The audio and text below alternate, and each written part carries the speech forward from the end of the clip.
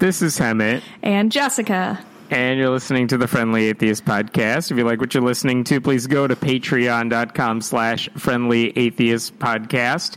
And we have so many different stories to get to today. How are you? I'm fine. Let's do this. All right. Do you want to start with something positive for once?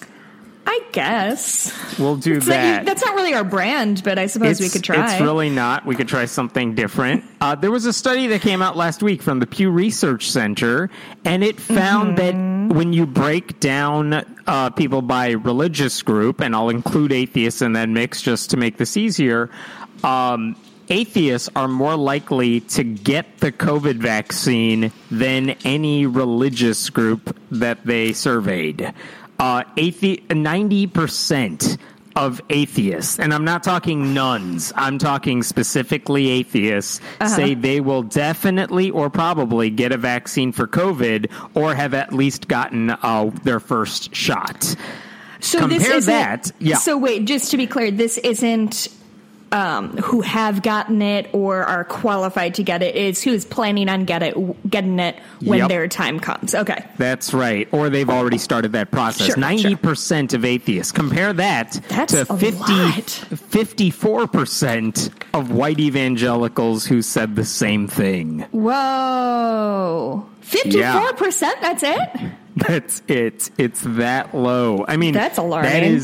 That is the most anti-science of the big religious demographics. So, I mean, but I think that's kind of the thing. When you treat science as your enemy and your entire faith rests on rejecting science, no matter how much some Christians would like to tell you, no, we're very scientific. That's why we believe the book of Genesis, like Ken Ham. Like, what else do you expect?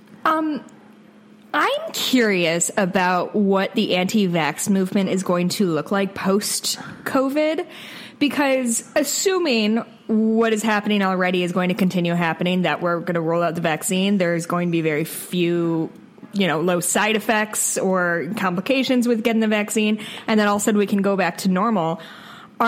Vaccines work. We're going to find that out. We're going to watch it work in real time. It's not like showing somebody like the evolution of smallpox and how it went out, or like when polio died out. It's going to be like a lot of people were sick and lots of people died, and now they're not so much right now. So I'm curious. I'm very, very, very curious about how that movement is going to look moving forward, because I can't imagine, if this vaccine continues to be as successful as it has been thus far, I can't imagine there's going to be a big market for anti-vaxxers anymore. I think what you'll see happen is, one, if there's any health epidemic in the future, they're going to blame it on this vaccine. I also think they'll just specify like maybe the COVID vaccine was one thing, but the next vaccine or the other ones are the ones with the microchips that'll get you. But I feel they'll find vintage anti-vaxxers, like pre-microchip anti-vaxxers, were like, oh, vaccines are. I guess their whole thing was like the rushed, quote unquote, rushed vaccination schedule for babies. I guess that's kind of their, as opposed to the ones for keystone. Adults. So it's not like I've heard Jenny McCarthy speak out against this particular one or the Gwyneth Paltrow crowd. Right. Just to give you some more numbers on the Pew Research one, 90% of atheists say they definitely or probably will get the vaccine. Only 10% say they will definitely or probably not get a vaccine, which is dumb. But again, we always know there's like a small handful of atheists who are very stupid. So that's 10%. Yes. Compare that to 45% of white evangelicals who say they will probably or definitely not get a vaccine. Those numbers are almost certainly going to go down as people start seeing it working, and the ones who are on the fence start realizing, okay, fine, I'll do it. Right. It's one thing to take a survey before people have their vaccines and are eligible for it, but once give it another month or two, I suspect you're going to see very small numbers who are like, nope, I'm against it. Oh, boy. Also, I can't fly on a plane anymore. Yeah, are these going to be people who are like actually against it, or people who just simply cannot be bothered to make an appointment? They specifically said, I'm not going to get it. So we'll see. But I think it's worth pointing out that atheists specifically are the best demographic group for in terms of, we trust the science. We're going to get our shot the second we can get it. I should say 20% of atheists said they received at least one dose already, and another 70% said, all right, I don't have it yet, but I will as soon as I can. So that's where the 90% is coming from. Right. Hey, some good news to start things off. Yeah, this is very exciting. And, Hammett, I'm very excited to say we are soon going to be able to go back to in-person recording, and I am so excited about it. I'm debating it. What? Do I want to see you in person? Oh, Hammett! I need to interact with another human who's not my husband or my stupid dog.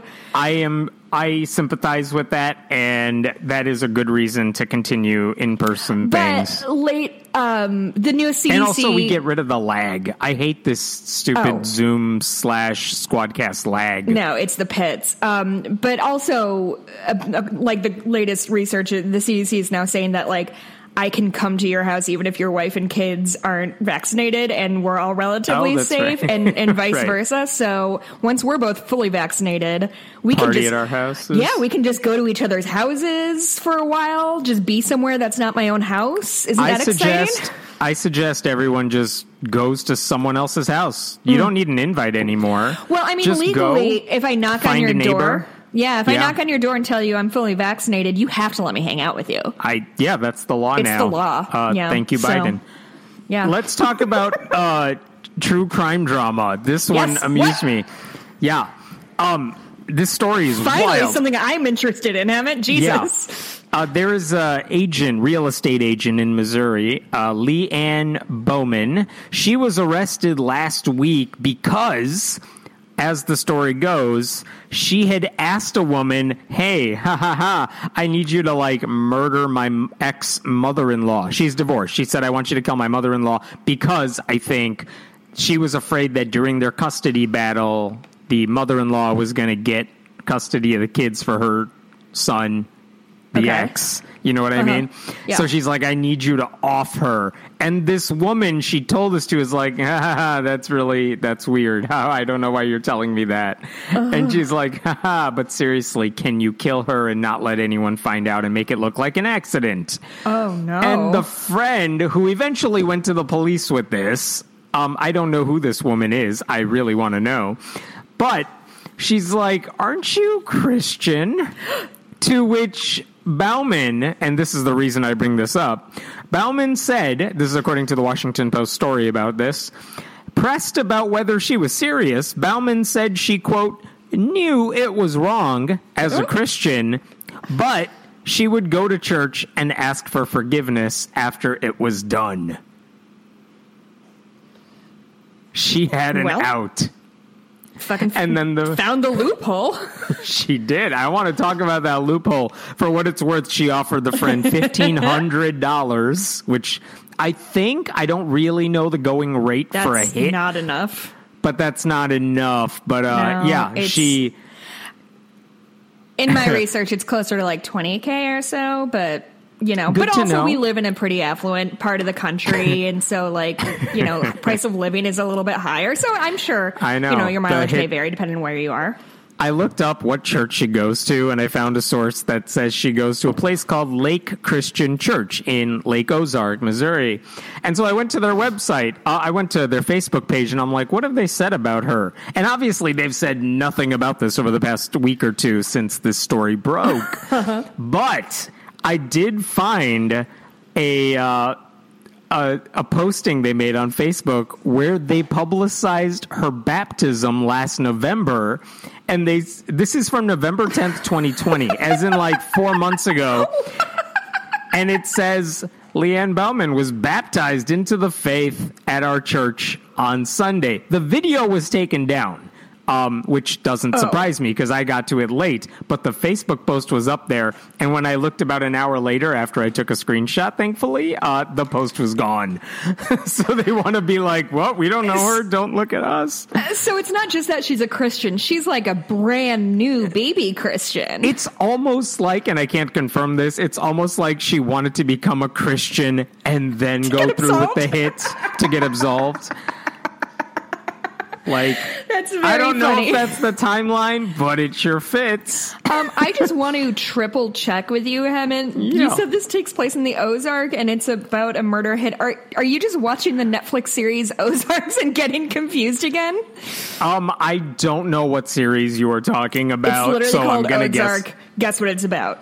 Is it about a murder at the Ozark? It's about crime around the Ozarks. It's I very assume good. everything on Netflix is a murder of some sort. You know what? I think that will do you well in life. I think that's a fair a fair judgment to make. Let's talk about this loophole, though, because here's what I think most Christians would tell you.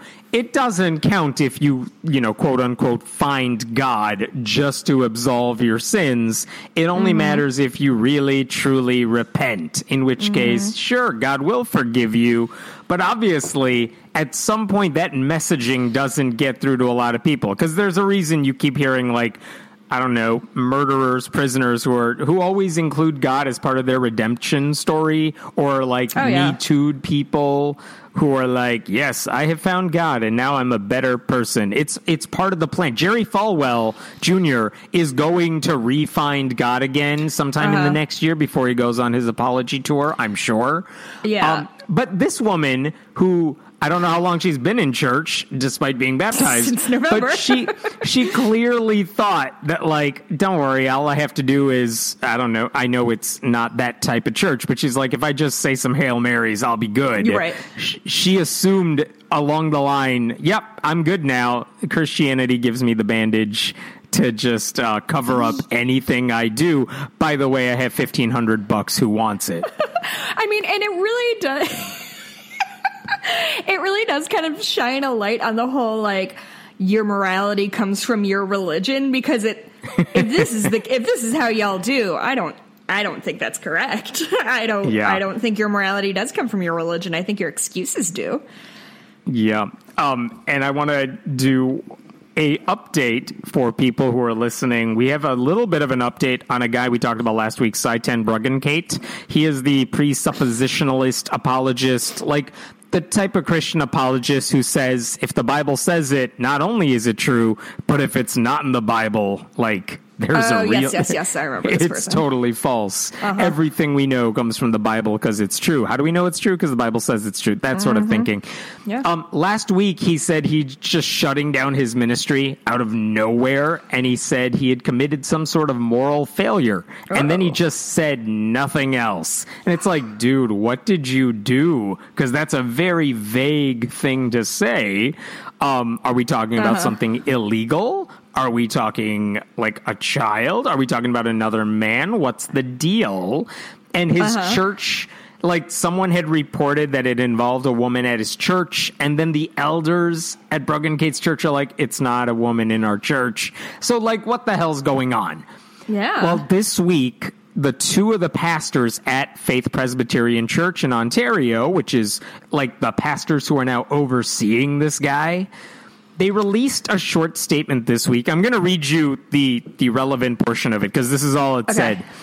Following admissions by Saitan Bruggencate of fornication with a vulnerable woman, and following a formal complaint with evidence by the woman concerning the particular admissions given by Sai, the session has begun a full and thorough investigation. Blah blah blah blah blah. No.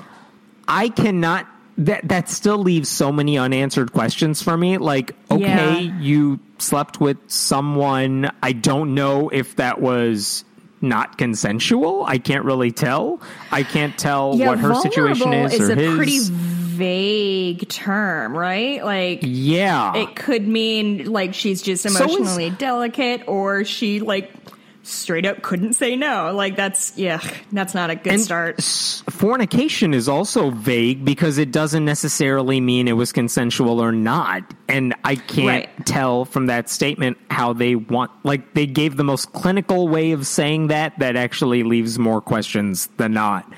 But I guess it doesn't seem like it's a crime. I'll add one more wrinkle to this. A reporter named Jackson Elliott contacted those elders at the church, and they told him that they said he admitted to doing this, right? That admission came only, quote, after someone threatened to make Bruggenkate's sin public. Someone was going to out him, and he's like, nope, I'm going to post something now and out myself. And we are, according to the reporter, we're not talking about the vulnerable woman. She's not the one who was going to out him. Someone else was going to do it. There's another person in this story who we don't know who it is. Whether it's connected to this woman, I don't know. I mean, I have so many more questions, and none of them are going to be answered. Yeah, do you think we'll ever find out the whole story? Or do you think it's just one of those lost to time kind of things? You know what? I don't think he's famous enough to warrant that we're going to get the whole story at some point. Sure, I wish we could. I also, in other situations, I'd say, you know what? Nobody else's business. He did something wrong. He's dealing with it. Whoever is involved in the story needs to be involved in the story and not the rest of us. But because he's a public figure, because he's the sort of person who says, follow my religion, otherwise you have no morality. Right. I do want to know more details. I don't know if the church's investigation, which they say they're conducting, one, I don't know how legit it's going to be, but also I don't know that they're going to make it public, which is also troubling, because when a church says we're doing the investigation, that's like the Catholic Church saying, no, don't worry, we're looking into this allegation. You can't trust them. They haven't earned that trust. Yeah. There's a reason that we shouldn't probably allow churches to, literally police themselves. It's because maybe they're, going to cover their own ass instead of help people. Unclear. Yeah. I got one more fun one for you, and then we can go on to some more heavy ones. This just came out today, and I was super excited by it. 2 researchers just published a study. Samuel Perry and Andrew Whitehead are 2 sociologists. They just published a paper. I'm going to give you the real title of it, and you tell me what it means. Its title is Linking Evangelical Subculture and Phallically Insecure Masculinity Using Google Searches for Male Enhancement. This is the best day of my life. So what you're mean? Telling me is that they figured out whether or not evangelical men are especially insecure about the size of their penis, because those people tend to search or click on penis enhancement enlargement links. And close. So that's, That's pretty close. You tell me. Here's what they actually did. They said, look, if we did a survey and we said, are you looking for a bigger penis? We're pretty sure people would lie to us. So we can't just rely on a survey. Right. But we figure people are not going to lie in terms of what they search for on Google. So let's use that as a proxy here. Y'all, incognito mode, get on it. So what they did is they looked at 2 numbers. They said there is one set of there's some data that shows how many evangelicals exist in every state per 1,000 people. Alabama, for example, has about 420 evangelicals per 1,000 people, according to some data. Other states vary, obviously. So they use that number to say, how evangelical is your state? You know what I mean? Yes. Then they said, what about Google Trends, which is a figure of what people are searching for at any given time. If it's 100, it's super popular. It's as popular as it's ever going to get, versus 50, which is 50% as popular. I hope I'm getting that right. And then they said, all right, well, let's link up what people are searching for in terms of male enhancement, penis pump, extends, which is the drug you can supposedly get to do this stuff. Oh, you can get it at gas stations, don't worry. Oh, really? Okay. And so they looked up what's the connection between the states that have more evangelicals, in preponderance versus the number of these Google search results. And what they found is, yep, it's going up. Like, the more evangelicals in your state, the more likely you are to search for this terminology. I'll get into the limitations in a second, but here's what they wrote.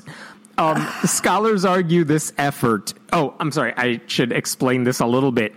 They basically say that, look, we know when you look at the data, we don't know who's searching for this stuff on Google. Sure. It could be these guys' wives. It could be other people. But we're saying in the states where there are a ton of evangelicals, this is what they're searching for more than others.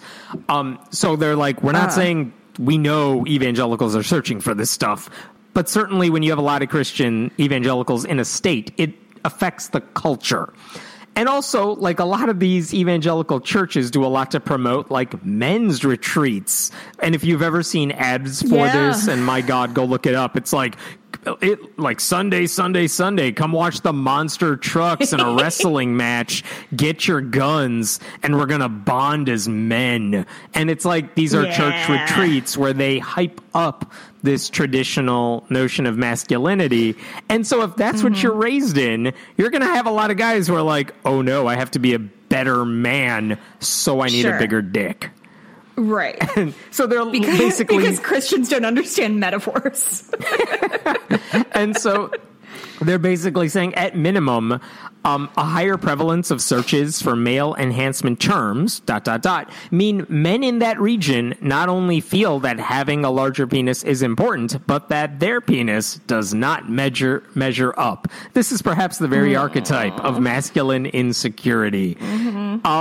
Again, they are freely admitting we don't know for sure who's looking up this stuff or why they're looking up this stuff. We're just saying there's a connection, but also they found a pattern, and we found a pattern, and also the headlines are hilarious. And they say in the discussion aspect, the discussion part of their paper, they point out one possible consequence of this kind of thinking. It creates a subculture in which men not only elevate embodied measures of masculinity, but in which many men feel they are inadequate compared to the standard, is a subculture that may indirectly encourage abuse. Because, you have to be a man, and might mean ignoring women and ignoring their wishes and the things they rightfully complain about. So they're saying,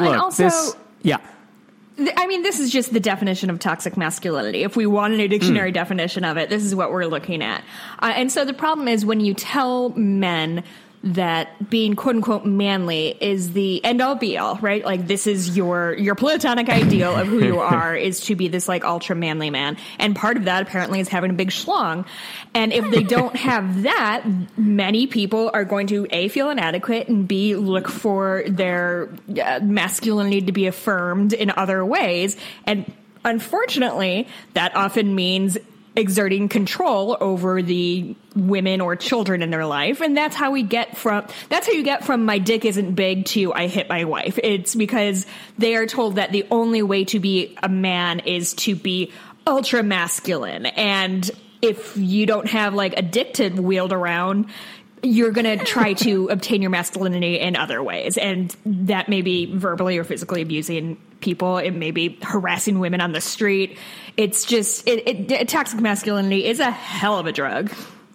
And I am not the first person to say this. I'm not taking credit. But if you're looking for big dicks, you're going to find a ton of them in churches. Womp, womp, womp. Do you want to talk about Clay Higgins? Who's Clay Higgins? Clay Higgins is the Louisiana congressman who gave a speech this week on the House floor about gun control. That is correct. He is against guns. Just so you all know, the Democratic-controlled House passed a bill this week basically calling for extended background checks for gun sales. It's like the bare minimum you could do to make sure guns don't get in the wrong hands. And in the past, under Trump, Democrats passed like the same bill, but Mitch McConnell wouldn't allow senators to vote on it. Now, maybe it'll get a vote, but maybe Republicans will filibuster it. We don't know. But it did pass the House. Before it passed, a Republican from Louisiana, Clay Higgins, got on the House floor and spoke out against it because he said, we don't need background checks for gun safety like this. And do you want to talk about what his reason was for why we don't need this bill? Yeah, so he essentially he said that because there aren't gun checks in the Bible, there shouldn't be gun checks here. He said, quote, there's a higher authority than the law of man. Above the speaker's podium are the words in this great chamber, and God we trust. Do we? So that's one good reason to get rid of that. Do we recognize that the biblical record is replete with the violence of man? Shall my colleagues on the other side of the aisle admit that laws designed to restrict Second Amendment rights and freedoms are but a veil to conceal the violence of man born since Adam? Firstborn son of Adam killed his brother in a violent rage. I'm rather certain he did not use a firearm. The Second Amendment protections that we have as American citizens shall not be infringed. Remember those words, that they are born of a nation that recognized our service to our Lord. So Cain killed Abel in a violent rage. I believe he stoned him.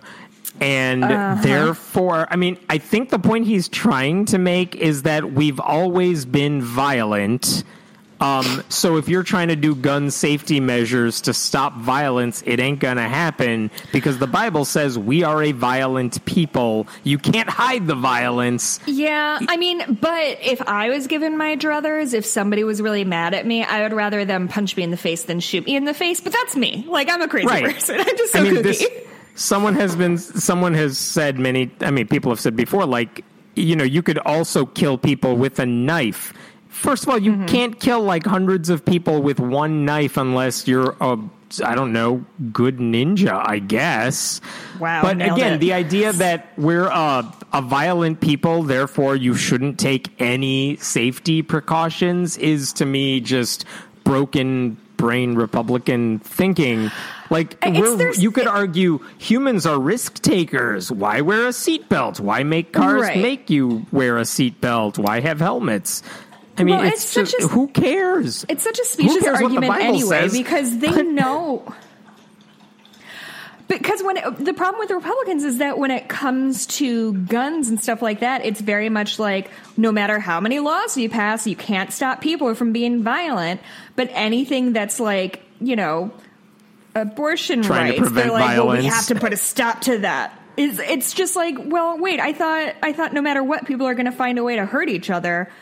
But it's just the worst. These people are the fucking pits. Like, at least he was outnumbered, which is nice, but leave it to this guy to say, look, the Bible has violence in it that proves we're violent, therefore you're not going to stop violence, therefore why are we here? That's his whole line of thinking. Well, and the thing is, I think it's a stupid argument, but, like, it's not a terrible argument if he just, like, made these straightforward, listen, people are violent, nothing we legislate here is going to keep people from hurting each other. I don't agree with that, but at least that's a relatively, like, sound argument. But to bring the Bible into it needlessly is just so appropriate for these idiots. Couldn't we also argue Cain didn't kill his brother with a gun, therefore we shouldn't need guns either? Like, if I made that argument on the House floor or something, they would be very mad about it, I assume. Yeah, but if Abel had a gun, maybe Cain would never have slew. The Bible slew. What's the past tense of slew? Would never have slewn him. Sloon. Sure. Boy, oh boy. Yeah, no, this is stupid. They're idiots. I don't think we should ever listen to them again about anything. Is that I'm fine with it. By the way, I like it. Clay Higgins once said any Muslim suspected of being radicalized should be killed. He also said he knows we're losing our freedoms, and he knows this because his wife had a dream, and she has the gift of premonition. Oh, no. He was he was also one of only 5 members of the House to reject a resolution committing to a peaceful transfer of power after the 2020 election. He's been reelected. Sounds cool and regular and sane and stable. heavily red district. Asshole. He won by a landslide in the last election. But you know what? Like, these are the reasons that elections matter and that we need to be invested in them, because, like, you know, a couple of years ago when the House, when the Republicans had the House, we would have had to listen to this guy, and all the Republicans would have been like, oh, that's a very good point, sir. I agree with him. And like, they would have voted it down because of this really salient Bible point. So elections matter. We should try to keep the House in 2022. How about that? Should try. Maybe. It won't happen, but we'll Shut see. the fuck up, Hammond. We don't need this right now. It's sunny. They're going to redistrict it. We just need a little tiny optimism. Democrats have like another year to get shit done, if whatever they can do.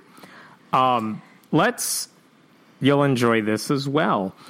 There is a church in Tennessee, the West Sparta Church of Christ, and I guess they had a member they were not happy with, so they sent her a physical letter, which is always a dumb idea in the age of social media. But what they said is, we fear that you are no longer convinced in the need to assemble with the church for which Christ died. They said that because she stopped attending church for a few weeks, which we're in the middle of a pandemic. Why would you be going to church in person anyway? But they were like, why aren't you here? Do you not think you need us? And then they went on. I'm going to read you this paragraph. This failure to assemble is not the only problem that you must address.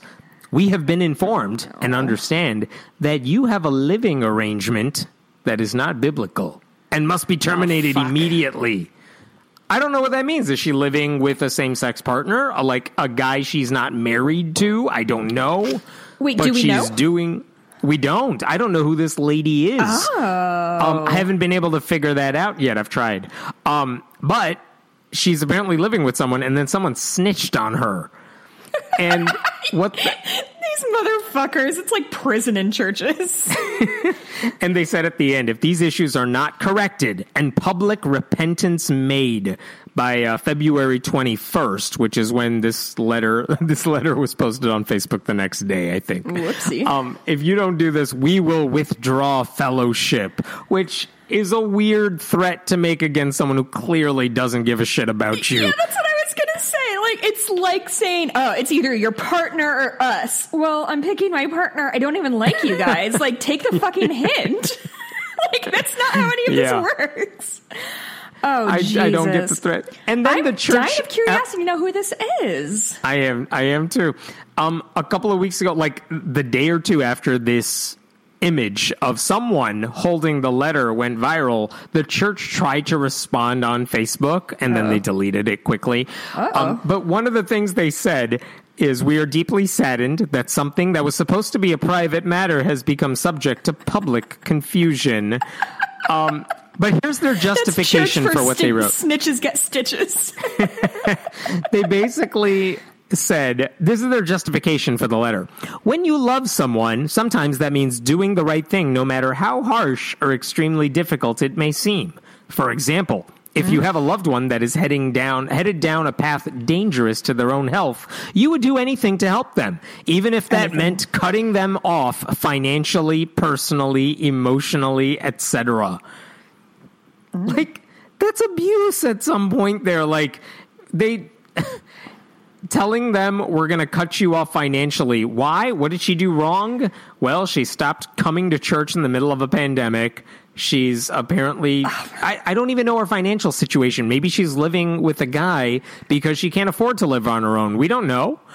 But their response is, yep, we're going to cut you off. And if you suffer, well, we've talked about Jehovah's Witnesses who disfellowship people. Like, they're serious. Their method to deal with Jehovah's Witnesses who say, I don't believe in this anymore, and who have publicly said, I'm leaving the church. Their response is, well, anyone in your family is going to cut you off for good.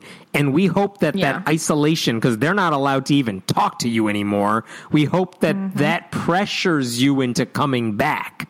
And like as many ex-Jehovah's Witnesses will tell you, like, it's a form of whatever, mental cruelty, mental abuse to do that to someone. Well, like, I have a child, my mom, the child's grandmother, like, can't see the child anymore. And the grandmother's thinking as well, the church told me I'm not allowed to. What do you want me to do? But it's also It's a really common thing. Usually we see it more regularly in like full-on cults. But yeah, isolating people from those they love is a super common way to emotionally manipulate people and abuse them. Because if they think that leaving this church or this cult or this group or this house, if they think that means they will lose everything, then they will put up with your garbage as long as they need to. It's really, really, really fucked. And now I'm very curious to see how common this is. You know, like, do a lot of people get these weird letters? Yeah, it seems like it is pretty common, because this is not the first time I've written about a church sending a crazy-ass letter like this to somebody. It happens a lot in certain denominations, too, especially when they're, like, super conservative, and they really do control your life. So, yeah, they send letters like this. And the church has currently, they've taken down their social media, basically. They don't want people contacting them. Their Yelp reviews suck as of this writing. But nobody's above bad Yelp reviews, even God. At some point, I feel like I'm still trying to figure out who this woman is. I want to talk to her. I want to see what the deal is. I want to see if she left the church. I hope she wasn't swayed by the letter. And the only reason it became social media fodder is because she's like, you've got to be kidding me. I hope that's the story. It does feel like it's the beginning of like a cool 2020 episode where it's like she was kicked out of church for being a single mom. And now she's, I don't know, a business lady or whatever, however we just define success. Anyway, can I talk about a thing? Wait, before you do it, I'm going to give a shout out to our sponsor. Our sponsor is Stardust Science, which was founded by 15-year-old activist and author Bailey Harris. When Bailey was younger, she was watching Cosmos on TV, and Neil deGrasse Tyson talked about how everything in the universe, the planets, the stars, the galaxies, even us, we all come from the same star stuff. And that concept was so exciting to her that she wanted to share it with her friends. And so she ended up writing a book called My Name is Stardust.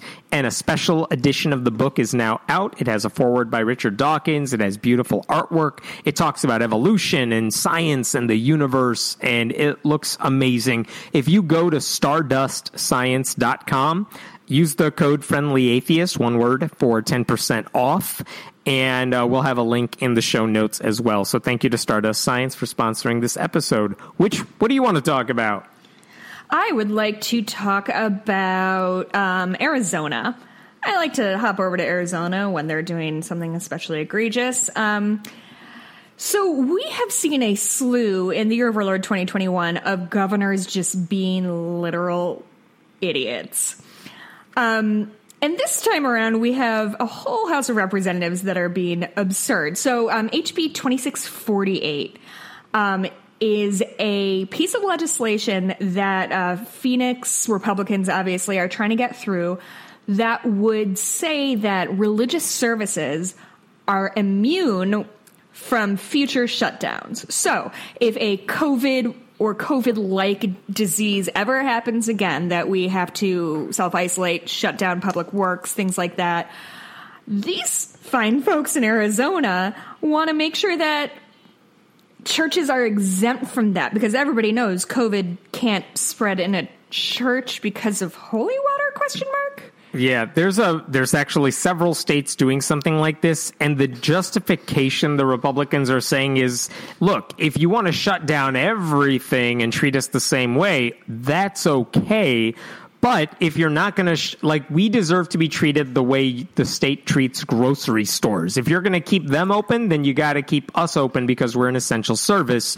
Right. Of course, they miss the obvious differences, which is we literally physically need groceries, food, water. When you go to a grocery store, they can force you to wear a mask, first of all. They can also make sure you're not going there to hang out with your friends. You're going there to get what you need, not talk to anybody, leave quickly. Whereas churches, you are singing, you are standing next to people, you are literally worshiping as a group. There's a substantive difference. And what this bill and others like it are saying are that, nope, we're not different from anything else. We can't tell the difference. So you got to treat us no differently. Well, and that's only part of the problem. Right. Well, and they use this sort of tactic of like, oh, well, liquor stores are open and dispensaries are open, but God is canceled or whatever. And I think it's important to delineate. It's not that dispensaries are absolutely essential to people living, or liquor stores or whatever. But when you go to a dispensary, when you go to a liquor store, when you go to a grocery store, your goal is to get in and out as quickly as possible, buy the things you need, and get back to your house.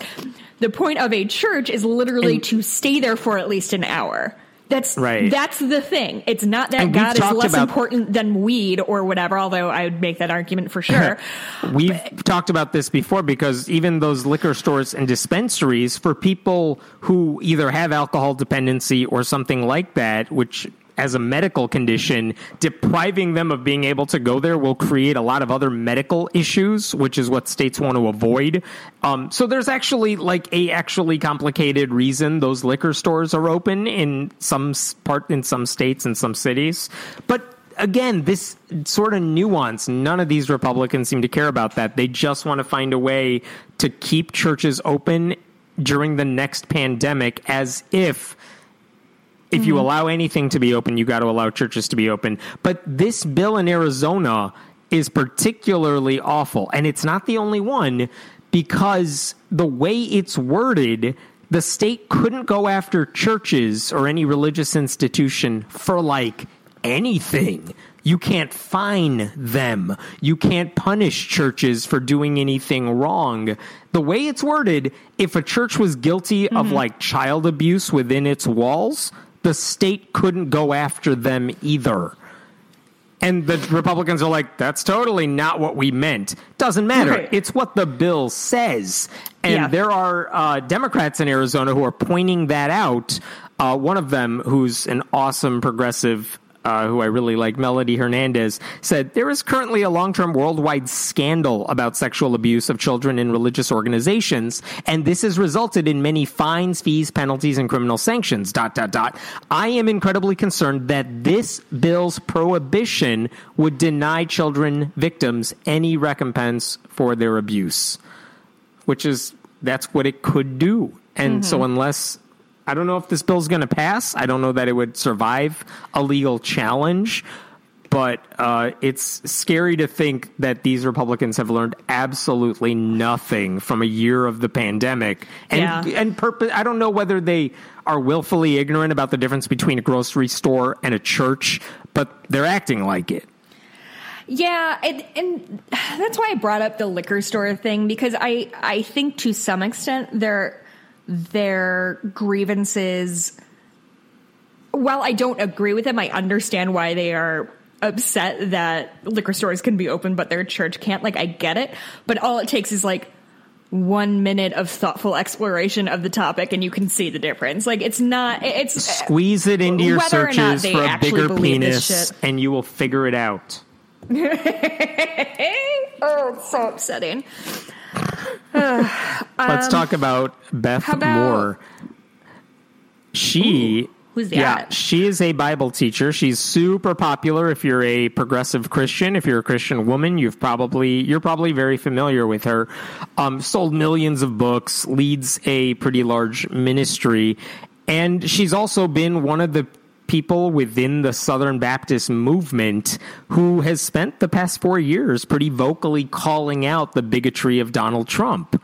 At one point, John Piper, I believe, super conservative minister, he even said of her, "Go home." That was the whole tweet. Something Jesus like that. Christ.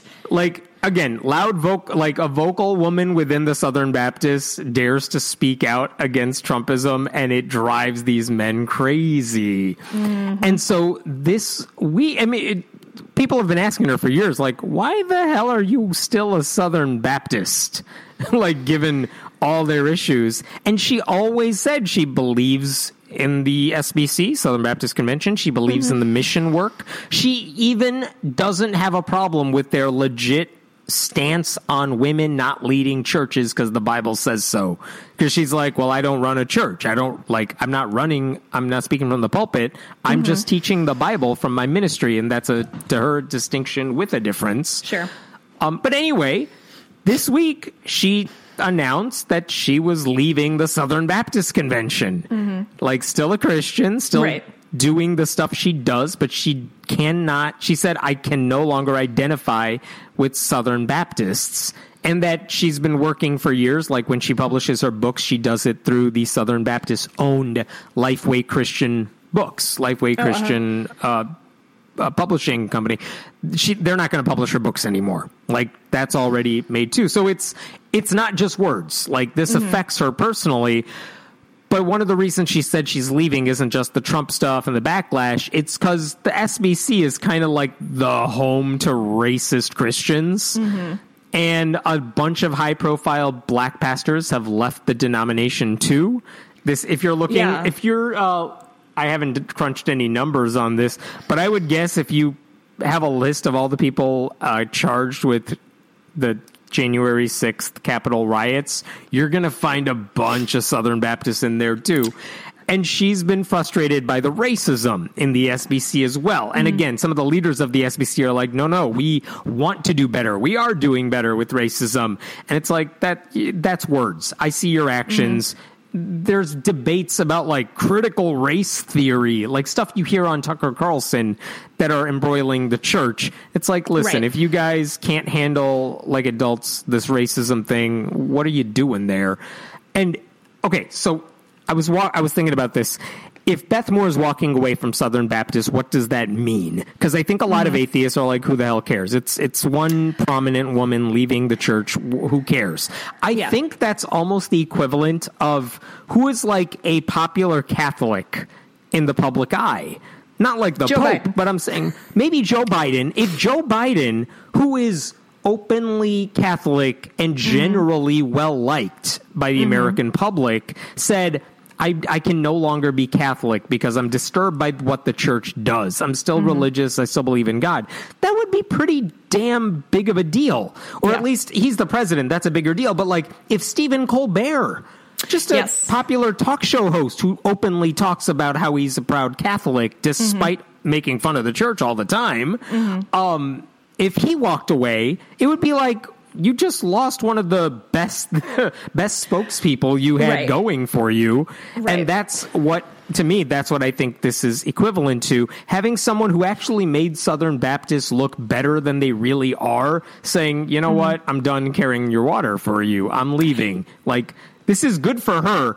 It is bad for the Southern Baptists because she was one of the people they could point to say, no, you should totally be a Southern Baptist. Look, she's one of us. Yeah. And she doesn't like us. What do you think this says about the future of the Southern Baptist group? Because my guess would be that it's going to be not unlike the GOP, that it's just going to galvanize those who are left and make them more less inclined to change or be accepting of anybody who isn't them. Would you say that's what makes them more? It makes them more homogenous. Like the stereotype of Southern Baptists is like white dudes who vote Republican, think the same way about all these issues, and say the N-word in private. Right, exactly. And they've done a lot. Like the leadership of the Southern Baptists have. I mean, I've seen them in articles over and over saying, we are trying to fix that. We are aware of the problem. We are taking these steps to try to change that. But when you lose black pastors repeatedly because you're too racist, when you lose Beth Moore because you guys are too racist, right, and because of all that, and like when you're losing the people who actually help you defy the stereotypes, I mean, that's not a good look. It's not that I'm even saying the president of the SBC right now is not trying to make a change for the better. Right. But if you can't even keep these people in your fold, you're clearly not doing a good enough job. So you're right. I think it's a fair comparison to like the GOP. They exist. Maybe like Mitt Romney is your voice of reason, I guess, even though he's not. But if you lose someone like that, what are you left with? You're left with a base that no one else wants to be a part of, and that's bad for your long-term prospects. Well, and it's necessarily going to, like, continue to shrink who your party is, and because people have a habit of dying and retiring, where are you getting your new people from? Like, Tucker Carlson can only, like, influence so many 20-year-old white guys to go, like, be assholes. There's a finite number of them. Yes, there are. Did you know creationism is back in the news? Like, literal, actual, let's teach creationism in the classroom. I thought we decided we weren't going to do that anymore because it's stupid. We did. The Supreme Court says you literally cannot teach creationism. But Mary Bentley, a Republican state representative in Arkansas, has filed a bill. I'm going to read you the entire substantive part of the bill. She wants to revise the state code to say the following. A teacher of a kindergarten through grade 12 science class at a public school or open enrollment public charter school may teach creationism as a theory of how the earth came to exist. That's the whole bill. Like, that's pretty much it. Well, it's not mandating it. It's saying they can. You can teach creationism in science class if my bill passes. That's her bill. Boy. That's what she's doing with her time. I don't even know what to say about this shit anymore. And for some reason, the thing that makes me the most angry is that they don't know what the word theory means in scientific parlance. I think maybe genuinely that is the thing that is going to send me to an early grave, is people using theory as if it means whatever the fuck they want it to mean. It is a theory. It's a stupid theory. It's a discredited theory. She didn't include those words. I should say Bentley tried doing this in 2017. At the time, she said, let's teach creationism and intelligent design. As if those are different things? Yeah. That bill went nowhere, even in Arkansas. But this bill doesn't even... I think she's trying to get around whatever failed last time by saying, just teach... I'm saying it's okay to teach creationism if you want to, right. She is a graduate of Harding College, which is a Church of Christ-affiliated school, like super fundamentally type of college. She's a friend of Jason Rapert, the Arkansas also state senator, who, surprisingly to me, was not a co-sponsor of this bill. Really? In the Senate. Someone else is. But I don't know that it'll get anywhere. But again, the fact that this literally happened either today or yesterday, that someone in power in politics said, I'm going to file a bill to teach creationism as at a time when we still can't even get back into school because it's unsafe. This is her priority. The lack of priorities of these people is truly one of the wildest things I've ever seen. I'm just, oh my God. Like, I feel like that's how I'm feeling about all these, like, anti-trans bills that are going on in every single state. Like, aren't you guys busy? Like, don't you have shit to do? Because I haven't left my house in a fucking year. So I'm hoping y'all are doing something about that and making sure people can still, eat every day, like, asshole. Like, don't y'all have shit to be worried about that isn't dumb? Here's the problem. Because Democrats are competent at governing, at least in the like bare minimum sense, and they passed this big bill in Congress, they literally, if you watch Fox News, they have nothing to complain about when it comes to Biden. And also Biden's a white guy. Like, it's not easy to go after him. And so they got to find stupid shit. So what is the past week? It's been Potato Head's penis. It's been like protect the Chinese caricature in a Dr. Seuss book no one's ever read. Oh my God. That's all they've got. So attacking trans people is... it's the big thing that Fox is obsessing with right now is that Biden hasn't done a press conference since he's been president, which I think is... I was talking to somebody about this, and I wish I remember who it was, or if they were a real person or just a random on the internet who I don't know personally, but... they made a point that it seems that the Fox News set was so used to how Trump did things, which was, unless he was standing on a stage telling you what he was doing, you assumed he was doing fuck all. Because he wasn't. He was sitting at the Resolute desk drinking Diet Coke with his fancy Diet Coke button. No, he's making phone calls. He's busy all day. Sure. He's writing in Sharpie on blank pieces of printer paper like a toddler. Yeah. Or weather maps. Right, exactly. But Joe Biden is working every day, and press conferences are not something you just, like, show up to do. Like, there's prep work that goes into it, and he has other shit you'd be doing right now, like, passing this bill that's going to put $1,400 in our pockets soon. So anyway, I'm loving the floundering that we're seeing on Fox News. Apparently, last night during Biden's speech, there was like a picture-in-picture of Tucker Carlson reacting, which I thought was live reaction fake. while Biden is talking. I genuinely thought it was an Onion article at first. Which is also weird because even if you're Fox News, like put Sean Hannity there, I don't understand. Tucker has one face. It's the look of like divide a number by 0, and it's that face, and it doesn't change. And I'm also trying to hold in a fart. Yeah, like there's no other reaction. That's the running joke about him during his regular show. Why would you just put it there and say, look, here's his live reaction? There's no reaction. It's just the look. Oh, my God. But I fine. Joe Biden should do a press conference, but they're only saying that so they have something to complain about. And once he does it, they'll find something else to just pick on. Like, they don't care about the press conference. They don't have a question that they're not getting an answer for.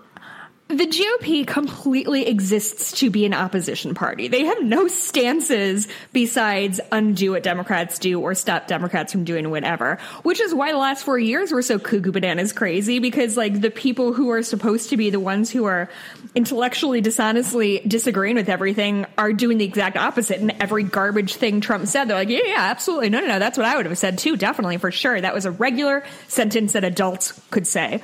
And now they're just completely back on their grind, right? They're back on anything the left does. They're going to vilify and demonize, and their fucking audience eats it up. Unfortunately, they accidentally killed a lot of them during this coronavirus, so I'm not sure what their numbers are going to look like in the future, but I don't know. We'll see. We'll see. They're just the living worst is the problem with them. They're just the worst people on the planet.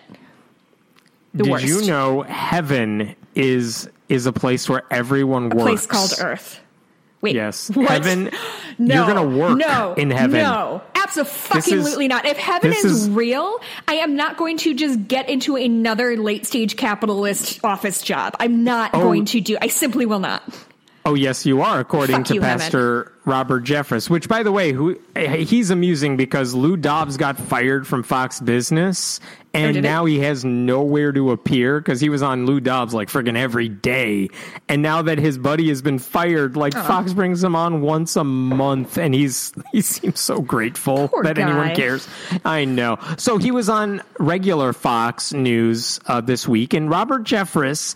I'm sorry, I lied. He was on the Jim Baker show this week, and he said, I'm quoting here, "We're going to work in heaven. We are also going to work in heaven." Now, that may sound more like hell to some people, working in heaven. But remember, God created us to be workers, ... But in heaven, all of the things that drain the joy out of our work, bodies that grow tired, strained relationships, government regulations, all those things will be removed, and we're going to enjoy work like God intended us to enjoy it. He really snuck in government regulations under the wire there, huh? Yes, he did. Never mind, government regulations tend to exist to protect workers, but what the fuck do I know? So heaven, according to my understanding of what Jeffress says, is like a giant Amazon warehouse where they don't even let you take your pee break.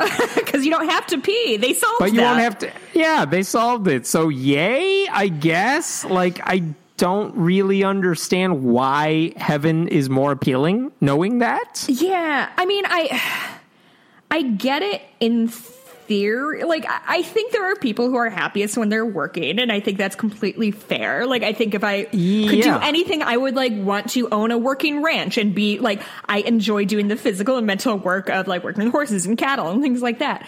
But without government regulations saying you can't abuse my horses, no big deal. Yeah. But the problem is most of us have jobs that are not intellectually and emotionally fulfilling in a way that we would choose to spend our days if we had no other options. I think there are people who, if currency was abolished, I think there are definitely many, many people who would continue to work very frequently because it keeps them happy. They like what they do. They feel like they're contributing. But yeah, like you said, most people don't do that. Most people are factory workers or drivers or things that are not exactly fulfilling, which if you like it, God bless you. Like, go forth, do what you have to do. But most of us work because we have to work because we like to eat every day. Jeffress, by the way, also opposes, I believe, a higher minimum wage. Oh, you don't fucking say. Color me shocked. I don't. It's this sort of like boner the right has for working is so dumb because it's just so obvious that there are more.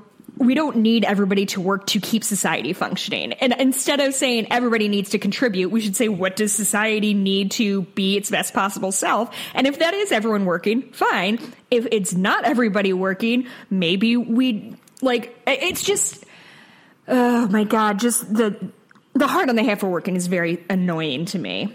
Anyway, I'm right there with you. I got one last one for you here, which is an update on the Ravi Zacharias International Ministries. That guy. Even now, the ministries people, including his family members, his wife, his kids, they kind of are admitting, yeah, okay, Daddy was a serial sexual predator. They announced this week they're going to rebrand to basically remove Ravi Zacharias from Ravi Zacharias International Ministries. Whoops.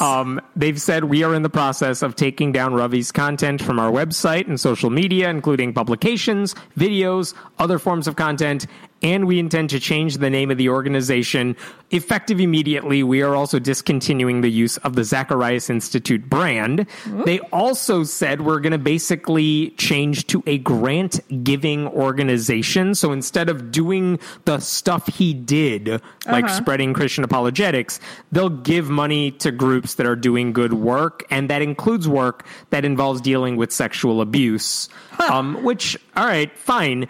And I think, okay, a couple thoughts about this. One is, that's good. They should change, like, his name is toxic. Mm-hmm. They're recognizing that. That's what they should do. They should get rid of his stuff because it's like watching a Bill Cosby show at this point. Like, right. It's cringy. You can't do that in good faith anymore. And even the work, if it's associated with him, that's not good. So they're getting rid of that.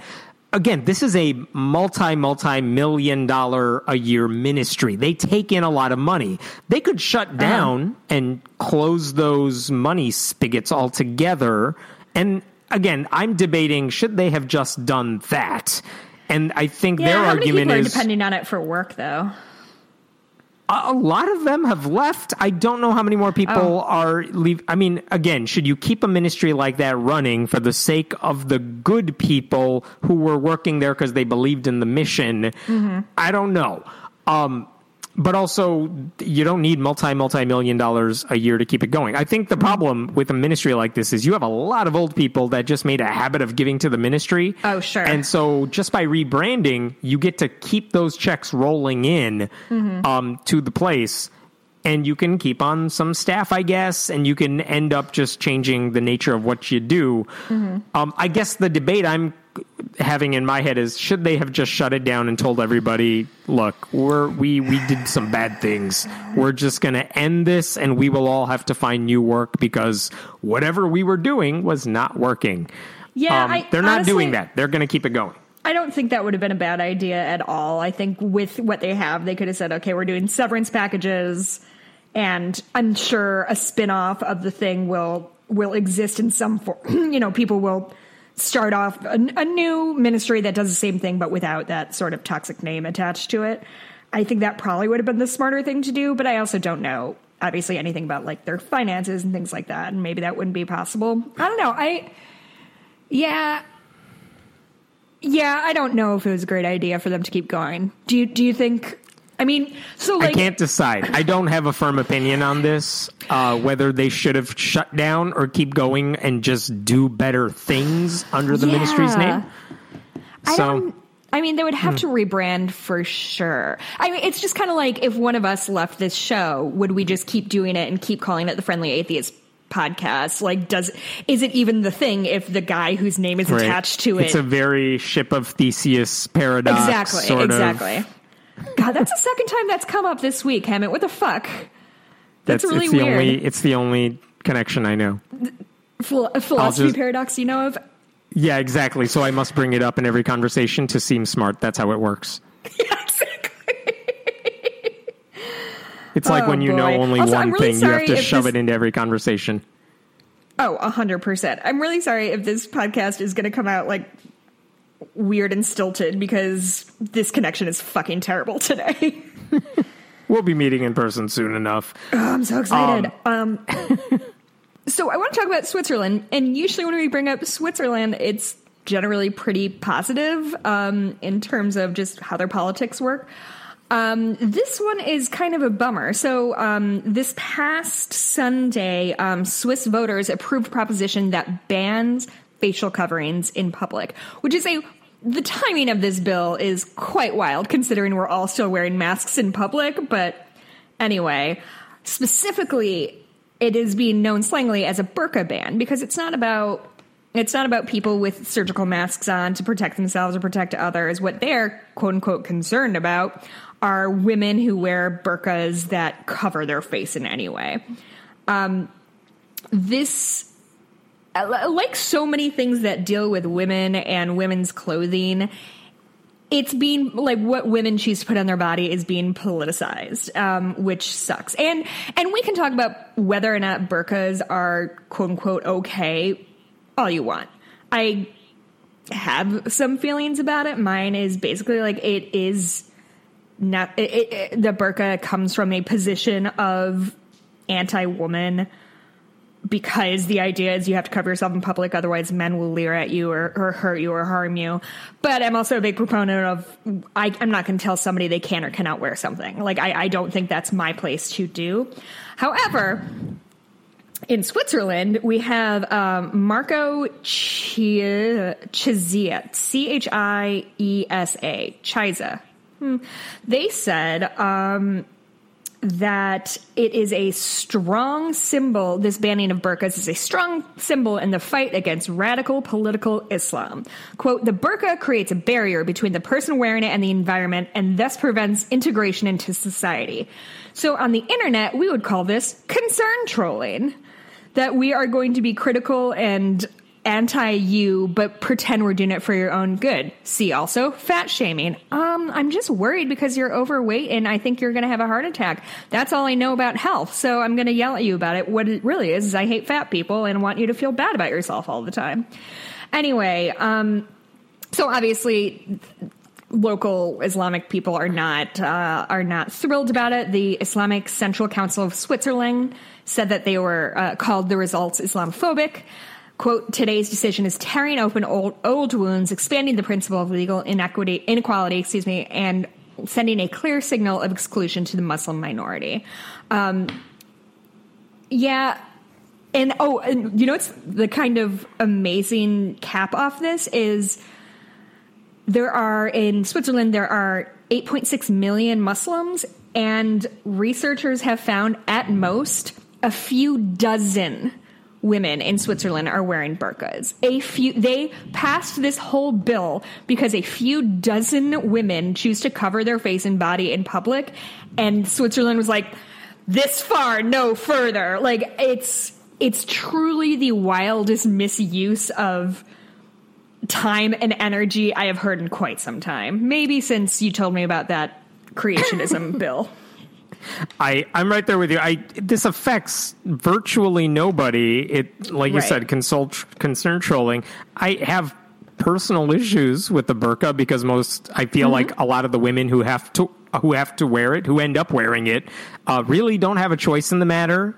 But also, I have a bigger problem with politicians telling women what they can and cannot wear, especially when it's like a face covering at a time when everyone else is already wearing masks. Like, this doesn't actually keep anyone safe. This isn't about women's rights. This isn't about protecting women. This is just a way to stick it to like Muslims in a way that they think they can get popular support behind. And unfortunately it worked. Yeah. the Islam is a really good scapegoat for whatever the fuck they're dealing with. So I am genuinely very disappointed in that happening. I don't know. Maybe I'm naive that I think Switzerland is like the end all be all of civilization or whatever. They make good clocks and knives and stuff. So, excuse me. So anyway, that was the bummer. Quickly, I don't know enough about it to dive too much into it, but the Equality Act is just passed through the House, so that's very exciting for us. So that is good. It's not going to pass the Senate unless the bisexual senator from Arizona decides to care about the issue, which she won't. Ooh. Kristen Sinema did a heel turn, the likes of which I have never seen. She went from being our like bisexual fuck Pence hero to that fucking thumbs down she did on the minimum wage hike. Oh boy, that sucked. Yeah, she's not getting better. She's the one that hasn't talked about it. Joe Manchin has at least like talked about his opposition, and he seems to be open to some reform on the filibuster. Mm-hmm. But I mean, I think the key here, if you're a Democrat, is start trying to pass bills that you can't do with reconciliation. Right. Start passing some bills and make her look bad. Yeah. Because if it doesn't pass, you're going to have to start from scratch again, which you can do right now with some modifications or something. But basically, let her be the bad guy and make her pay a price for it. Yeah, I am not comfortable with how much power Sinema and Joe Manchin have in the Senate. I'm not the only one, but whatever. And again, Manchin is probably the only Democrat you could find in West Virginia who could get elected. Kristen Sinema is not the only Democrat you could find in Arizona who could get elected. So she's not up for re-election I don't think she's up in 2022. But no, because she just got sworn in 2018, so she'll be 2024. Yeah, so she's got a couple more years. So it's not like you could do much. And so many GOP senators are not running for a new term. So I'm very, very, very interested to see if the Democrats can kind of scam some of those. Scam wasn't the right word, but grab some of those seats. Yeah. Or if they're going to be filled by like more Marjorie Taylor Greenes, which is not super great. Also, we didn't talk about it, but there's a lot of anti-trans bills are happening right now. They're genuinely too numerous to dive into, and it fucking sucks, and I hope that It's the same deal. If you pass the Equality Act, it'll nullify a bunch of this stuff. If you pass the Voting Rights Act, it'll nullify a lot of the Republicans trying to stop black people from voting. But unless there's more pressure put on the weird moderate Democrats who don't want to do anything, or who think Republicans are acting in good faith, which I don't know how you could be in the middle of politics and still be that ignorant to think Republicans are operating in good faith. Nothing's going to happen unless they realize the problem right in front of them. I've heard people say, look, right now, because of the reconciliation behind this COVID relief bill, there's nothing you could point to where you could say Republicans stop this from happening because of the filibuster.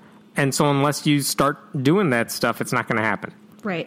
There's also that Arkansas near total abortion ban, which I didn't bring up just because I feel like we've done this story every week for the last year. Basically, they're trying to ban all abortions in a way to get it up to the Supreme Court so they can take a chance at overturning Roe v. Wade with their conservative court. That's happening. We're aware of it. It's just we've talked about it way too much. Do you have any more stories? I'm good. Yeah, that's it. Before we go, have you seen the miniseries, docuseries Murder Among the Mormons? No, I haven't watched it yet. Okay. Well, good news. It's really fucking good. Better news. I am friends with one of the directors. His name's Tyler Measom. He's actually been on this show before, like 2014, maybe 2013 even.